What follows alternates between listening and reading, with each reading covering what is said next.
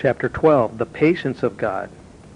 Far less has been written upon this than any other excellencies of the divine character. Not a few of those who have expatiated at length upon the divine attributes have passed over the patience of God without any comment.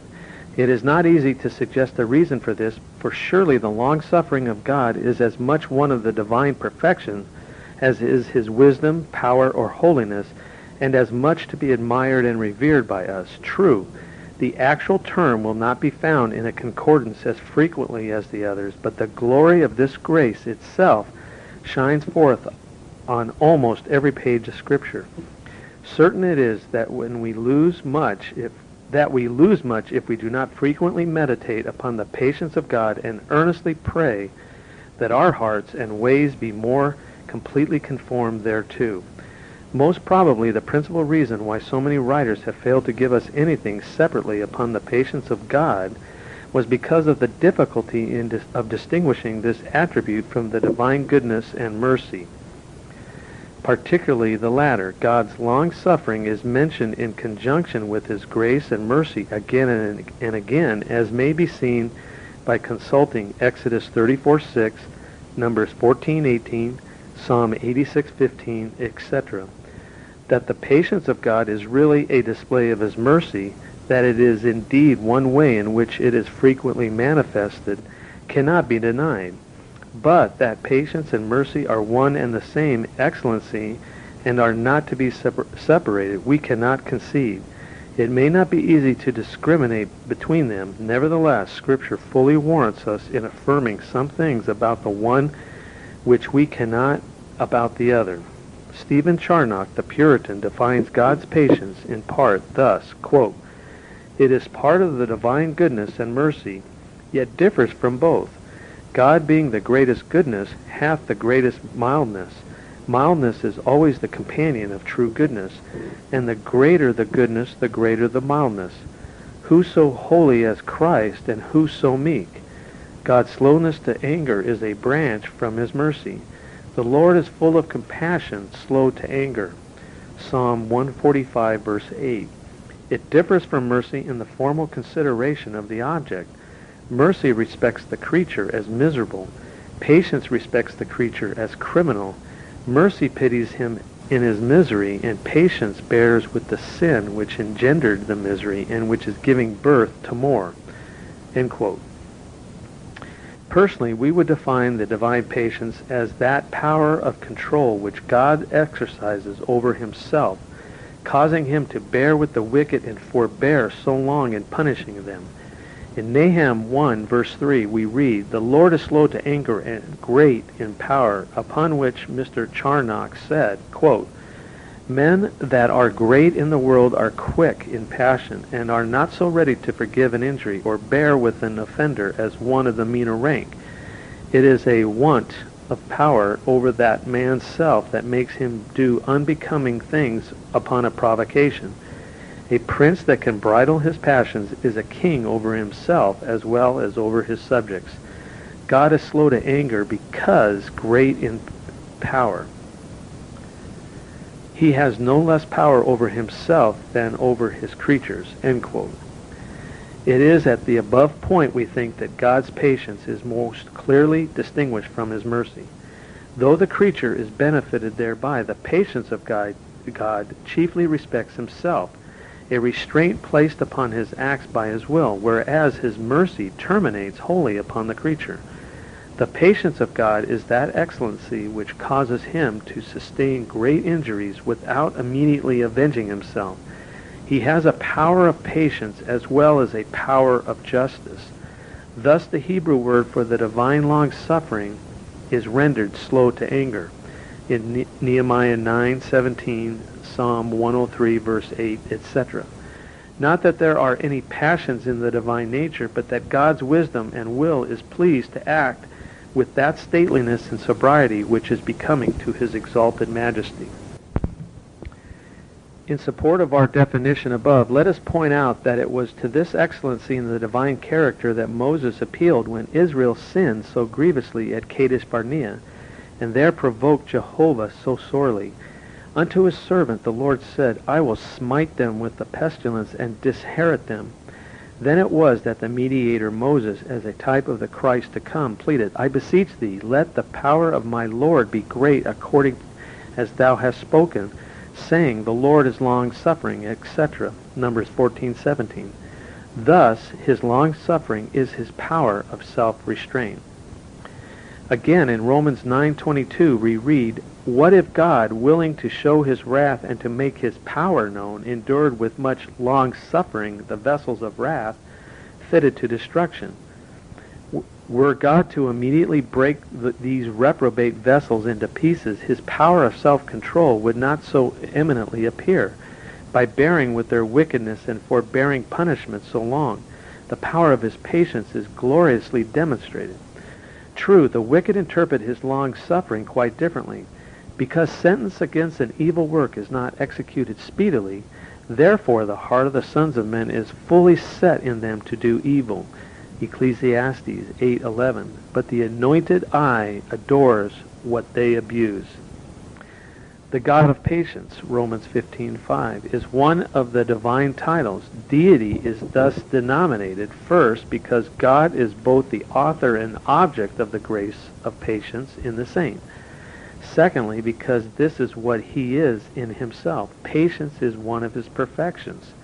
Thirdly, as a pattern for us, put on therefore as the elect of God, holy and beloved, bowels of mercy, kindness, humbleness of mind, meekness, long-suffering, Colossians 3:12. And again, be ye therefore followers or emulators of God as dear children, Ephesians 5:2.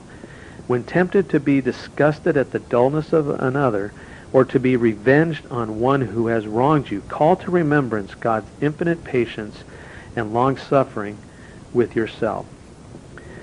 The patience of God is manifested in his dealings with sinners. How strikingly it was displayed towards the antediluvians. When mankind was universally degenerate and all flesh had corrupted its way, God did not destroy them till he had forewarned them. He waited, 1 Peter 3:20, probably no less than 120 years, Genesis 6:3, during which time Noah was a preacher of righteousness, 2 Peter 2:5.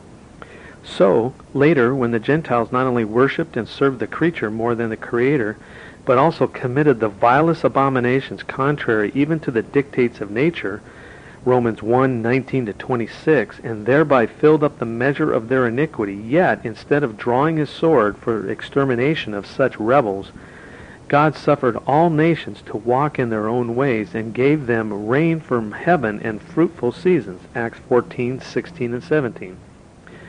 Marvelously was God's patience exercised and manifested towards Israel. First, he suffered their manners for 40 years in the wilderness, Acts 13:18. Later, when they had entered Canaan, but followed the evil customs of the nations around them and turned to idolatry, though God chastened them sorely, he did not utterly destroy them, but in their distress raised up deliverers for them. When their iniquity was raised to such a height that none but a God of infinite patience could have borne them, he spared them many years before he allowed them to be carried down into Babylon. Finally, when their rebellion against him reached its climax by crucifying his son, he waited 40 years ere he sent the Romans against them, and that only after they had judged themselves unworthy of eternal life, Acts 13:46. How wondrous is God's patience with the world today. On every side people are sinning with a high hand. The divine law is trampled underfoot, and God himself openly despised. It is truly amazing that he does not instantly strike dead those who so brazenly defy him. Why does he not suddenly cut off the haughty infidel and blatant blasphemer as he did Ananias and Sapphira? Why does he not cause the earth to open its mouth and devour the persecutors of his people, so that, like Dathan and Abiram, they shall go down alive into the pit? And what of apostate Christendom, where every possible form of sin is now tolerated and practiced under cover of the holy name of Christ? Why does not the righteous wrath of heaven make an end of such abominations? Only one answer is possible: because God bears with much long suffering the vessels of wrath fitted to destruction. And what of the writer and the reader? Let us review our own lives. Is it not long since we followed a multitude to do evil, had no concern for God's glory, and lived only to gratify self? How patiently he bore with our vile conduct. And now that grace has snatched us as brands from the burning, giving us a place in God's family, and has begotten us unto an eternal inheritance in glory, how miserably we requite him, how shallow our gratitude, how tardy our obedience, how frequent our backslidings. One reason why God suffers the flesh to remain in the believer is that he may exhibit his long suffering to usward, 2 Peter 3:9. Since this divine attribute is manifested only in this world, God takes advantage to display it towards his own. May our meditation upon this divine excellency soften our hearts, make our consciences tender, and may we learn in the school of holy experience the patience of saints, namely, submission to the divine will and continuance in doing well. Let us earnestly seek grace to emulate this divine excellency. Be ye therefore perfect, even as your Father which is in heaven is perfect. Matthew 5:48. In the immediate context of this verse, Christ exhorts us to love our enemies, bless them that curse us, do good to them that hate us. God bears long with the wicked, notwithstanding the multitude of their sins, and shall we desire to be revenged because of a single injury? Still Waters Revival Books is now located at PuritanDownloads.com. It's your worldwide online Reformation home for the very best in free and discounted classic and contemporary, Puritan and Reformed books, MP3s, and videos. For much more information on the Puritans and Reformers, including the best free and discounted classic and contemporary books, MP3s, digital downloads, and videos, please visit Still Waters Revival Books at PuritanDownloads.com. Still Waters Revival Books also publishes the Puritan Hard Drive, the most powerful and practical Christian study tool ever produced. All thanks and glory be to the mercy, grace, and love of the Lord Jesus Christ for this remarkable and wonderful new Christian study tool. The Puritan Hard Drive contains over 12,500 of the best Reformation books, MP3s, and videos ever gathered onto one portable Christian study tool. An extraordinary collection of Puritan, Protestant, Calvinistic, Presbyterian, Covenanter, and Reformed Baptist resources. It's fully upgradable and it's small enough to fit in your pocket.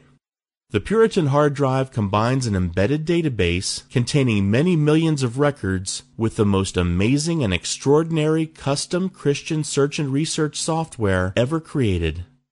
The Puritan Hard Drive has been produced to assist you in the fascinating and exhilarating spiritual, intellectual, familial, ecclesiastical, and societal adventure that is living the Christian life.